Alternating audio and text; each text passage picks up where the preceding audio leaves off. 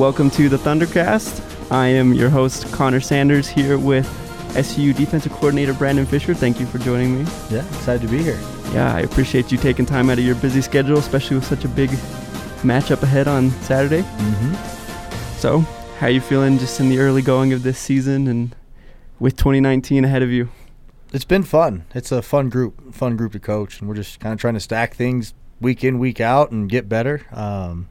I'd say the results through 3 games haven't been ideal, haven't been what we've planned for exactly, but seen the progression and the guys get better. And one thing I'll say about them is they're relentless. They play hard. They're physical. They fly around. So we got a lot of work as a coaching staff just in terms of cleaning things up and some of the discipline things that we saw last week come out and get that stuff under wraps. And I think we got makings of being a pretty good defense. Yeah, absolutely. Best to get those out before conference play. Absolutely, yeah. Though any game, the way we played and some of the pre and post snap undisciplined penalties aren't acceptable, and so I'd expect this is the last we see of those. Yeah, absolutely. I sure hope so.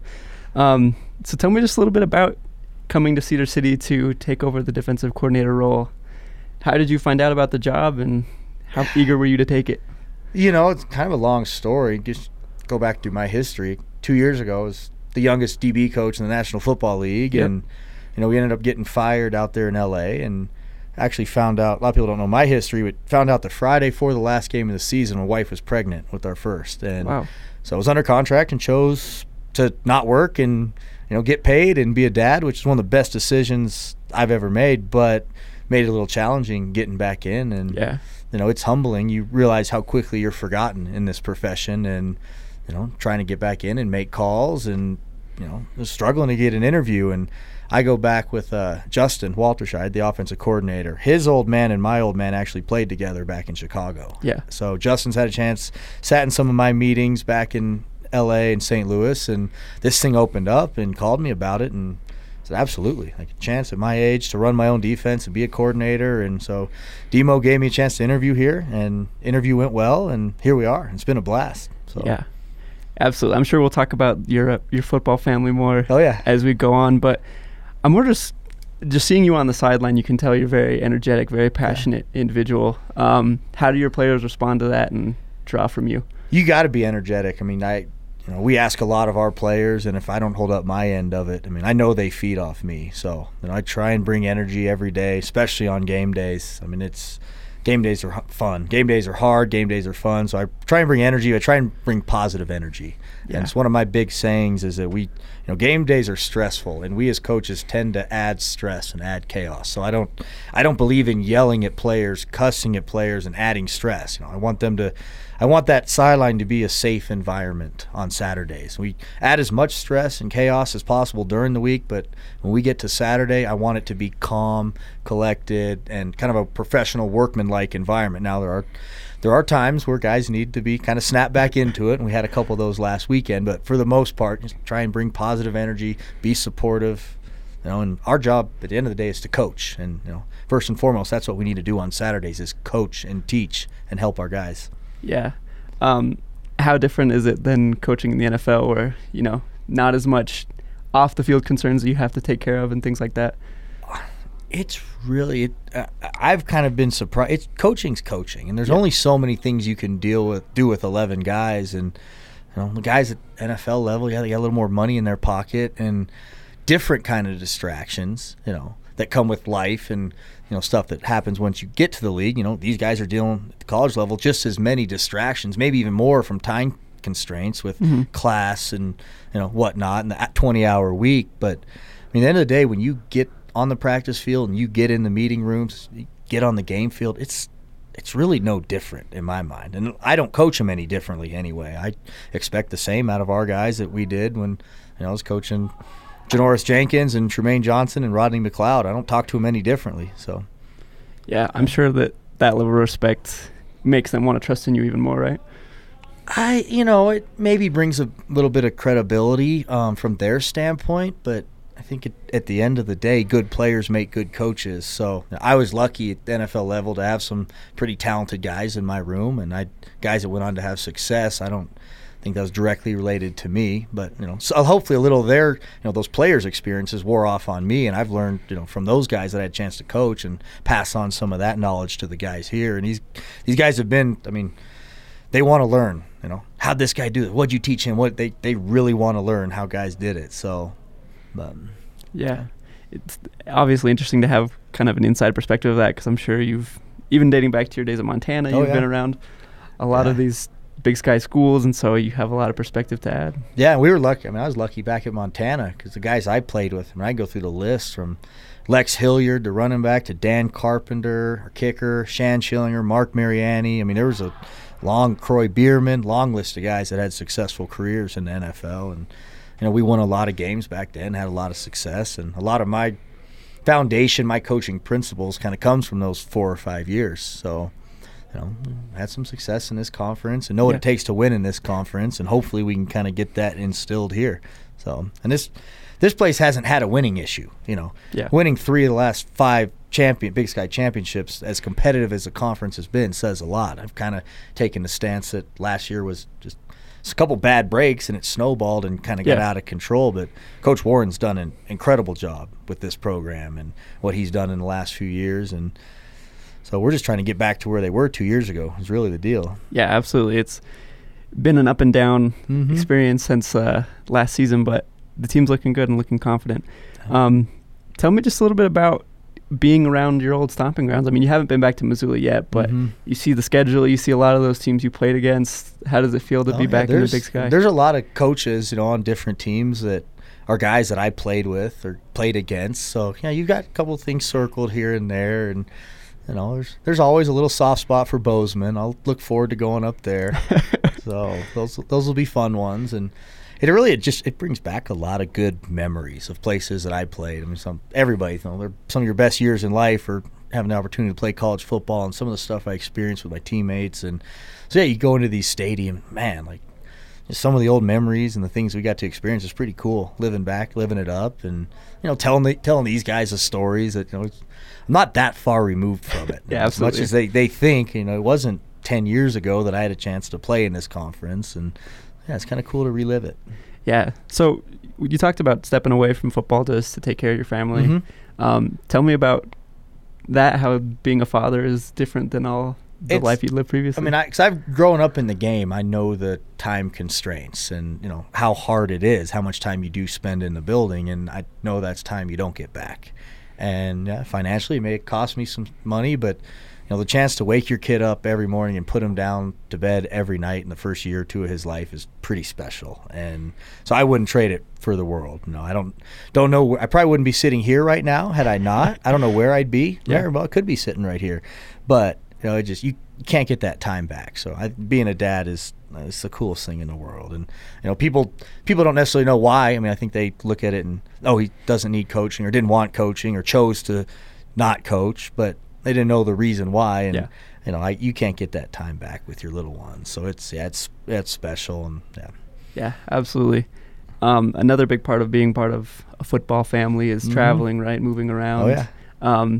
When you had to relocate here to Cedar City, did you have any concerns, and how's that gone? No, 'cause my wife and I, we spent our time up in Big Sky, Montana, and her family's got a place down in Vegas, so we've been back and forth up and down this corridor 100 times and been in a small town in the mountains. It's not as, I think for a lot of people it's a culture shock coming down here, especially some of the recruits that come from LA and some of the different places, but for us, we're small town people. Hasn't been, we've loved it. People here are fantastic, nice, found a couple of good little pizza spots, and it's been great. Yeah. Well, that's great. I want to talk not only about your family, but I'm sure you're tired of being introduced as, this is Brandon Fisher, the son of legendary Coach Jeff Fisher. But tell me about growing up in your family and just kind of the role that football played in your life. Yeah, I didn't really know anything else growing up. And I was incredibly blessed. The stuff I got to experience from just growing up in a locker room and throwing tape balls at players that you didn't know. These are, MVP, Super Bowl, Hall of Fame type players that you're sitting there having tape wars with. And, just being on the practice field and getting to travel and go to games, go to Super Bowls and Pro Bowls. And, it's a pretty incredibly, blessed childhood just to be around this game and the stuff I got to experience. And there are challenges that come with it. And I said some of the time constraints, and during the season, you never get to see your old man much. 6 a.m. till 11 p.m. is kind of standard in the NFL for a 20-plus week season. So, but I love the game. I had a chance to learn from somebody that had a lot of success in this game. And, at the end of the day, I'd say from his perspective, he's always been dad first and foremost. Yeah. And, when he comes to our practices, comes to our games, give him hey, you want to come talk to the guys? You want to sit in meetings? You want to be on the sidelines? I'd rather be up there and be a dad. I'd rather watch it through those lenses as a dad. And now me having a 2-year-old myself, it's kind of, you can see that side of it, where it comes from. That it's kind of cool for him to take a step back and just watch me do what I do as a father first and foremost, and not necessarily as a coach that's looking over your shoulder. So yeah, absolutely. Do you remember any specific athletes you connected with at a young age?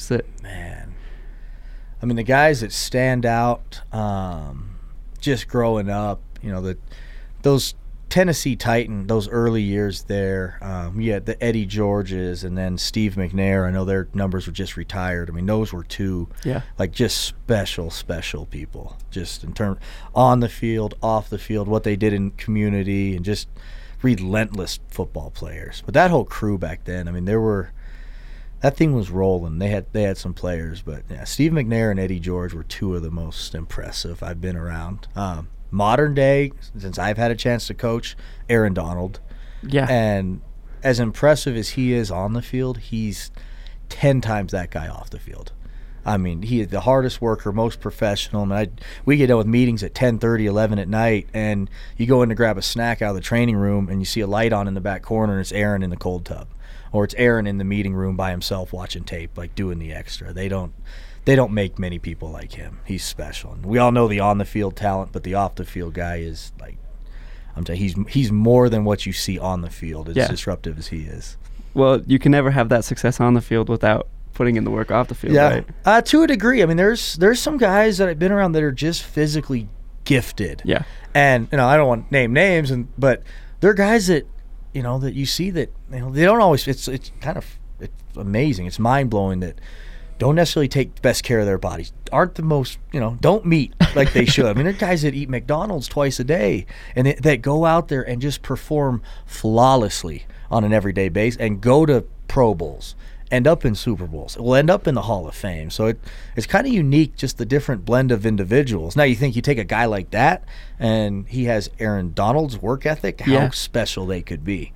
But I've got to...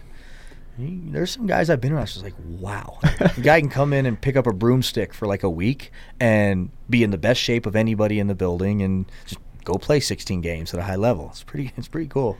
Yeah, that's definitely incredible. Were you that kind of player at Montana, or did you? I had to grind for everything I got. I always make fun of myself. I was 5'10", white and slow, and it was a struggle. I got recruited there as a long snapper. That was the only reason I got a scholarship there, and ended up snapping for a couple years, and then just kind of wiggled my way onto the depth chart and ended up getting a start at linebacker for 2 seasons. But genetics, I was lacking quite a bit of it. It was kind of hard work and trying to know the game and just do things right. But getting a chance to start 2 years and play in 2 national championships, back-to-back championships, a pretty cool experience. I still got a little bit of unfinished business. The fact that we lost 2 in a row, I mean, that's kind of winning a championship at this level is kind of something that I'd really like to do in life. So that's definitely on the list of things to do. Yeah. How often do you think about those championship games? You guys are so close, but couldn't quite get over the hump. More than you'd think. It comes back, just at random times, especially when you're watching, any of the sports. You're watching the Stanley Cup or what a World Series, whatever it is, and you watch people celebrate at the end of those, that Game 7 that they won, and having been on the other side of it, even though it's a smaller scale, having been on the other side of it and watched somebody celebrate championships, those feelings come back and it stings you a little bit. Yeah, I can only imagine, especially because all the work you put in. Oh, yeah. And all the off-season workouts, all that stuff leads up to that moment, and to fall short must be so disappointing. It's hard. I think one of the hardest championships to win is an FCS national championship. Yeah. And, just to sustain and go through a season and then go through a playoff system. Now you look at what NDSU and those teams have done, doing it year in, year out. makes it even more impressive. But it's challenging to go through a playoff system and win one. So yeah, absolutely. And SU has had some unfortunate results in that, not able to move deep into the tournament, but something that I'm sure the program wants to work toward. I told our players a story. So my senior year, we're at Montana. It's 48-21 with 5 minutes left in the third quarter against South Dakota State. Wow. And we're sitting on the sidelines packing our bags, talking, hey, it was a great career. And all of a sudden, we return a kick and we block a kick and this and that. And we ended up beating them like 63-48 or something like that. And then ended up winning 3 more playoff games and going to the national championship, which is kind of why you just never know. Once you get in, you never know what's going to happen. Yeah. So I think that's why everybody's calling for the FBS to embrace a playoff style. Yeah, there's no question. So I know you've only had one home game here, but just watching you on the sideline, I believe I've seen you have like a Sean McVay-esque get-back coach. Not by design. I think he found me that there was a need for that. So, and part of it is just I'm doing the signaling, so I'm kind of end up out there on the white, being animated, getting the signals called, and you need somebody to just remind you and grab you back. But I felt that this week that there was somebody tugging on my jersey most of the game or my shirt most of the game. So, is it the strength and conditioning? It's our strength. Yeah. He's fantastic. He's one of the best people in this building, and I didn't have to say anything. He just knows. Like, he's got a good sense for the surroundings and what's going on and what the officials are looking at. And when I got close to the white, he just grabbed me and pulled me back. And so we haven't spoken a word of it. I just kind of trust that he's going to be there for me the rest of the way through it. So imagine the first time it happened to you, you must have been pretty confused. No, I know why he's doing it, that I'm in the way, and I can't bump an official and get a penalty. So we've already had one penalty on a coach on the sideline, so I won't disclose his name, but so we got to be aware of the white and stay back. So and that's part of his responsibility, just to keep the white clean, keep everybody out of the official's way, and he did a good job policing me. So yeah, absolutely. So one of the things that Coach Warren always preaches is establishing a culture of discipline, football. What are the kind of attributes you're hoping SU football can implement and kind of take SU to the next level? One of the things I've preached to the defense since the day I got here, and I got it from Greg Williams, is play on the edge, never hurt this football team. And I think that's the fine line that we crossed last week, and it's my job to pull them back. But it's a lot harder to push those guys to the edge and get them to look out over the edge and play with fire, play with intensity, play for 60 minutes. But we got a group that played beyond the whistle and was maybe a little too excited about getting off on the ball and some of the pressures and the blitzes we called, and it was undisciplined, and so it's on us to pull them back now. And a lot of the guys responded well. I had texts after the game, sorry, you've been preaching this, and we crossed the line. Yeah, we hurt the football team tonight. So I'm banking on it being a teachable moment and something that we can learn from and reel them back in. And at the end of the day, it's on me. I take those discipline things on me. I don't want them to get to Demo's chair, because I know he feels the same way, that at the end of the day, it's a reflection of him. Well, I want the buck to stop with me when it comes to discipline, so it's on me to get it cleaned up. But that's kind of where I think a lot of it stemmed from, is just the energy and the excitement and the passion about being at home and playing at home and feeling some success for the first time in a while, and the guys cross the line, so it's on me to reel them back in. Yeah. Absolutely. In terms of strategy, or the kind of things that you're feeling that SU is really good at excelling in, maybe some things that might need some work? We're still kind of feeling our way through our personnel and some of the injuries that have just come up in the first couple games. We had a big emphasis on just getting the run stuff stopped. I was a little surprised UNLV that the run stuff got away from us the way it did. Now that was a talented group, a talented quarterback, and a running back that had some home run potential. But so we've made a big emphasis on that, just in everything we do, just limiting the run game, managing the run game. And I think we've been like 2.8 and 2.5 per carry the last couple weeks. So I think that's coming. And then just continue. We always talk about earning the right to rush the passer. And I really believe if we can get teams to third down, there's a lot of creativity as a coaching staff to where we can kind of get after the quarterback. And that's just football in general. You just stop the run, get them to third down, earn the right to rush the passer, and see if we can go put them on the ground. So that's kind of where we've been spending a lot of time, and we've got our work cut out for us this week with a team that I think had 370 yards rushing and top 5 in the country and just about everything they do. But running the football. So that's gonna get put to test this week. Yeah, they have 2 very talented running backs. Yeah. Very powerful offensive line. So big up front, and they have a culture of they run the ball and they just wear on you. Yeah. That's kind of how that's been that system runs itself. That program runs itself. The kind of guys they recruit, the back they do it year in, year out. So we've got our work cut out for us. Yeah, absolutely. So Coach Fisher, defensive coordinator of Southern Utah University, in case you're just joining us. Tell me about growing up in Tennessee as not a member of the Titans organization, right, but around the team and that whole situation for you. Yeah, it's kind of – I go back even before that. I was in Houston, and then we moved to Tennessee. Yeah.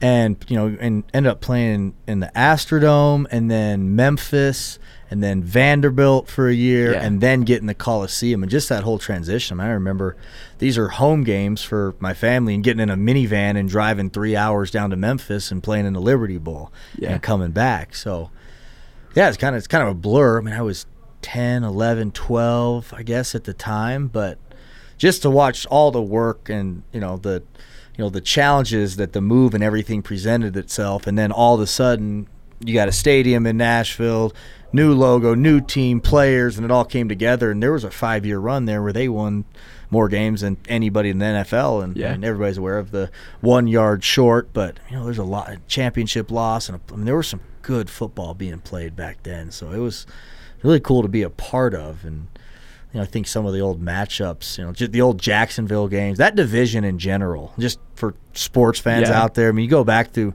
that time and you look at the running backs, and you got Pittsburgh and Jerome Bettis, you got Jamal Lewis in Baltimore, you got Corey Dillon, you got Fred Taylor in Jacksonville. Like, that was a rough and tumble time in the NFL. And just Eddie George there. I mean, every week, the guys that were coming out of those games were wounded. And, you look at all the records. Whenever Pittsburgh and the Titans played each other, or Titans and Jacksonville, whoever they played, they lost the next week. You always lost the next week because teams just came out of those games so beat up and so wounded. So it's kind of cool that, a lot of my football, my foundation, my coaching philosophy stems from some of that stuff I saw growing up. So, yeah, absolutely. What kind of philosophy do you have? Where does our SUU defense start? What's kind of the overarching ideal of the program? You start with stopping the run. You start with stopping the run and focusing on how you play. I think the culture stuff at the end of the day is more important than the X's and O's. Getting guys to play hard, play fast, play violent, play together. So I spent a lot of time preaching those things. In terms of scheme, we're pretty multiple. We do a lot of things. A lot of it's by design. We try and appear really complex when at the end of the day we're pretty simple.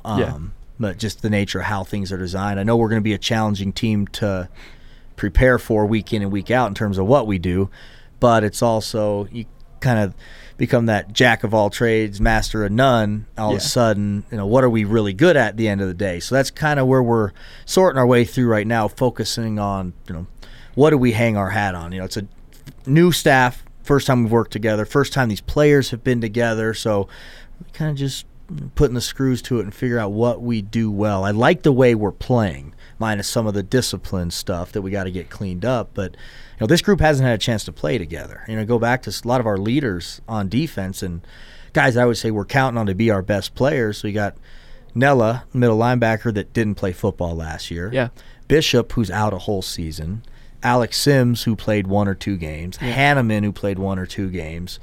You can go across the list with GMAC and guys that we're sitting here saying these are the foundation, the foundation of our defense, and guys haven't played a lot of football together. And then you got a staff that hasn't played a lot of football, coached a lot of football together. So But nobody else is going to cut you any slack for that. Yeah. And we don't get to use that as an excuse. So, it's our job to pull this thing together as fast as we can and get that. I really do think it is a talented group, a group that can be really, really good on defense. But, we got to get it pulled together as fast as we can. And that window closes quick. I mean, there's 12 games, and every single one of them, especially once you hit the conference, you can't afford to slip up and not play well. So that's kind of I know we kind of went on a tangent there, but that's kind of where we're spending a lot of our time right now.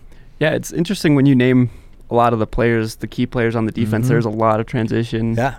Well, you look at the corner position at Carleton. I mean, losing Jalen was devastating because, he's just, what he meant as a player and just in terms of the person off the field and the leader, he's that dude, and it was hard. It was really hard, but now you got guys at the corner position in Carleton and Khalid and Rainey, guys that didn't play a lot of snaps. So it's a young defense, and it's an inexperienced defense. So we've got our work cut out for it in terms of making this group one and watching them play as a unit. But I think it's coming. I believe it's coming. I know it's coming, and I've kind of told these guys, hey, trust me, trust these coaches, trust Coach Warren, and we're going to have this thing rolling by conference when we need it to be rolling. And you've seen it, people have seen it in spurts these first few weeks, and hopefully we'll continue to take the next step. And I really believe it's going to be a challenging defense to play against down the stretch. Yeah, absolutely. And even along the defensive line, Schuster's new, Bishop Jones, like you mentioned, and that's something that SU struggled a lot with last season, was getting pressure on the quarterback. And I think, that's one of the strengths of our team right now is our depth on our D-line, and we're rolling a lot of guys through, and we've even week one we didn't like the results. The quarterback was on the ground quite a bit. Yeah. The quarterback was on the ground, and then last week, right off the gate, quarterback's down, the ball's out. So we've done a decent job getting home and hitting the quarterback the right way, not having we haven't had any rough in the passer penalties. We've We're progressing. We're getting there. Yeah, absolutely. You can see even in the yards per game. Yeah. Slowly improving and working on playing really competitive competition like you will be this week. Every defense, after the game, you look back and say, well, if this hadn't happened, the biggest thing from last game was we have 3 penalties where we're off the field on third down, and the offense is the ball is back in our offense's hands, and we do unacceptable penalties after the play, which in turn it led to 120 yards more of total offense, 3 touchdowns. Those are plays we should have never played. And our players, they saw that they, that external stress, that added stress was caused by bad decisions, bad mistakes. And so I think they've got a good grasp of it, and we're just going to keep emphasizing it. I think also last season going so long without getting the first win, there's a lot of energy to try and start out the season well. Absolutely. And then first game in front of the home crowd. So hopefully they were able to get all the... Yeah, I hope we got some of it out of our system, because they made it a little more challenging on me than it needed to be. Yeah, absolutely. So as a former secondary coach, it's an opportunity to improve for SU, considering last season one of the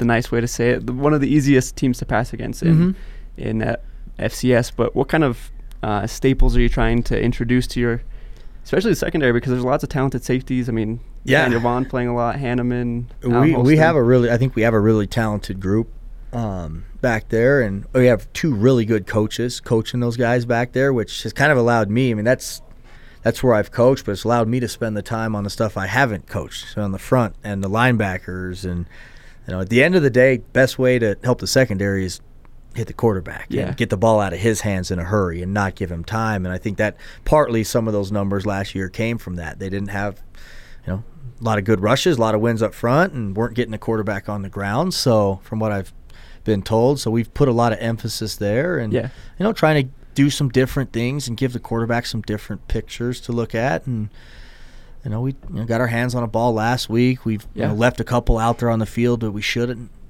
have. So it's a talent. I think it's a pretty talented group. Having Hanneman changes things greatly.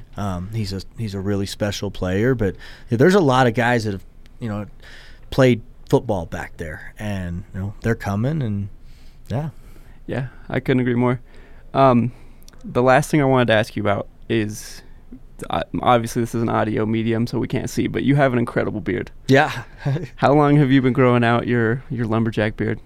Oh man, I'm probably a year and a half on this one. I've had one before that was longer than this, but it's getting there. What's the longest it's been? I guess a couple more inches than I've had on this one. I mean, I couldn't quite braid it. The last one you could kind of braid, so this it's getting there. I've maintained this one a little bit more. So when I was spending some time in the mountains, the year I wasn't coaching, it got out of control. Yeah. But yeah, I shave an inch or cut an inch or two off every couple months and try and keep it somewhat in check. But beards are a lot of maintenance. Yeah, absolutely. Yeah, it's a lot of maintenance. Is it a team effort with the wife? Is she on board with the beard? Does she prefer no beard? Surprisingly, she is. Yeah, I don't think she's a huge fan of my fat baby face that's under it. So I don't know if she'd prefer that it's this long, but she likes it. Yeah, there's a little substance there. So. And too, it comes with credibility with the players. If they ever see me up there without a beard, they won't listen to anything I say. I guarantee it. They'll laugh and joke, and so I don't have a choice now. I can never walk in that room without it. You should make some kind of bet where they get a certain amount of turnovers or something, you'll shave it. I've thought about it. I'd probably let them dye it before I let them shave it, though. Yeah, I'm sure that they would also be happy to see that. Absolutely. Well, a huge thanks to you, Coach, for joining me here. Yeah. It was a very good conversation about the team. And yeah. I mean, I love SU football. It's definitely my favorite sport on campus, so I'm glad I was able to talk some things through with you. Thank you to the listeners as well for joining us this week on the Thundercast, and we will see you next week. Appreciate it. Thanks again to Coach. Yeah, appreciate you guys.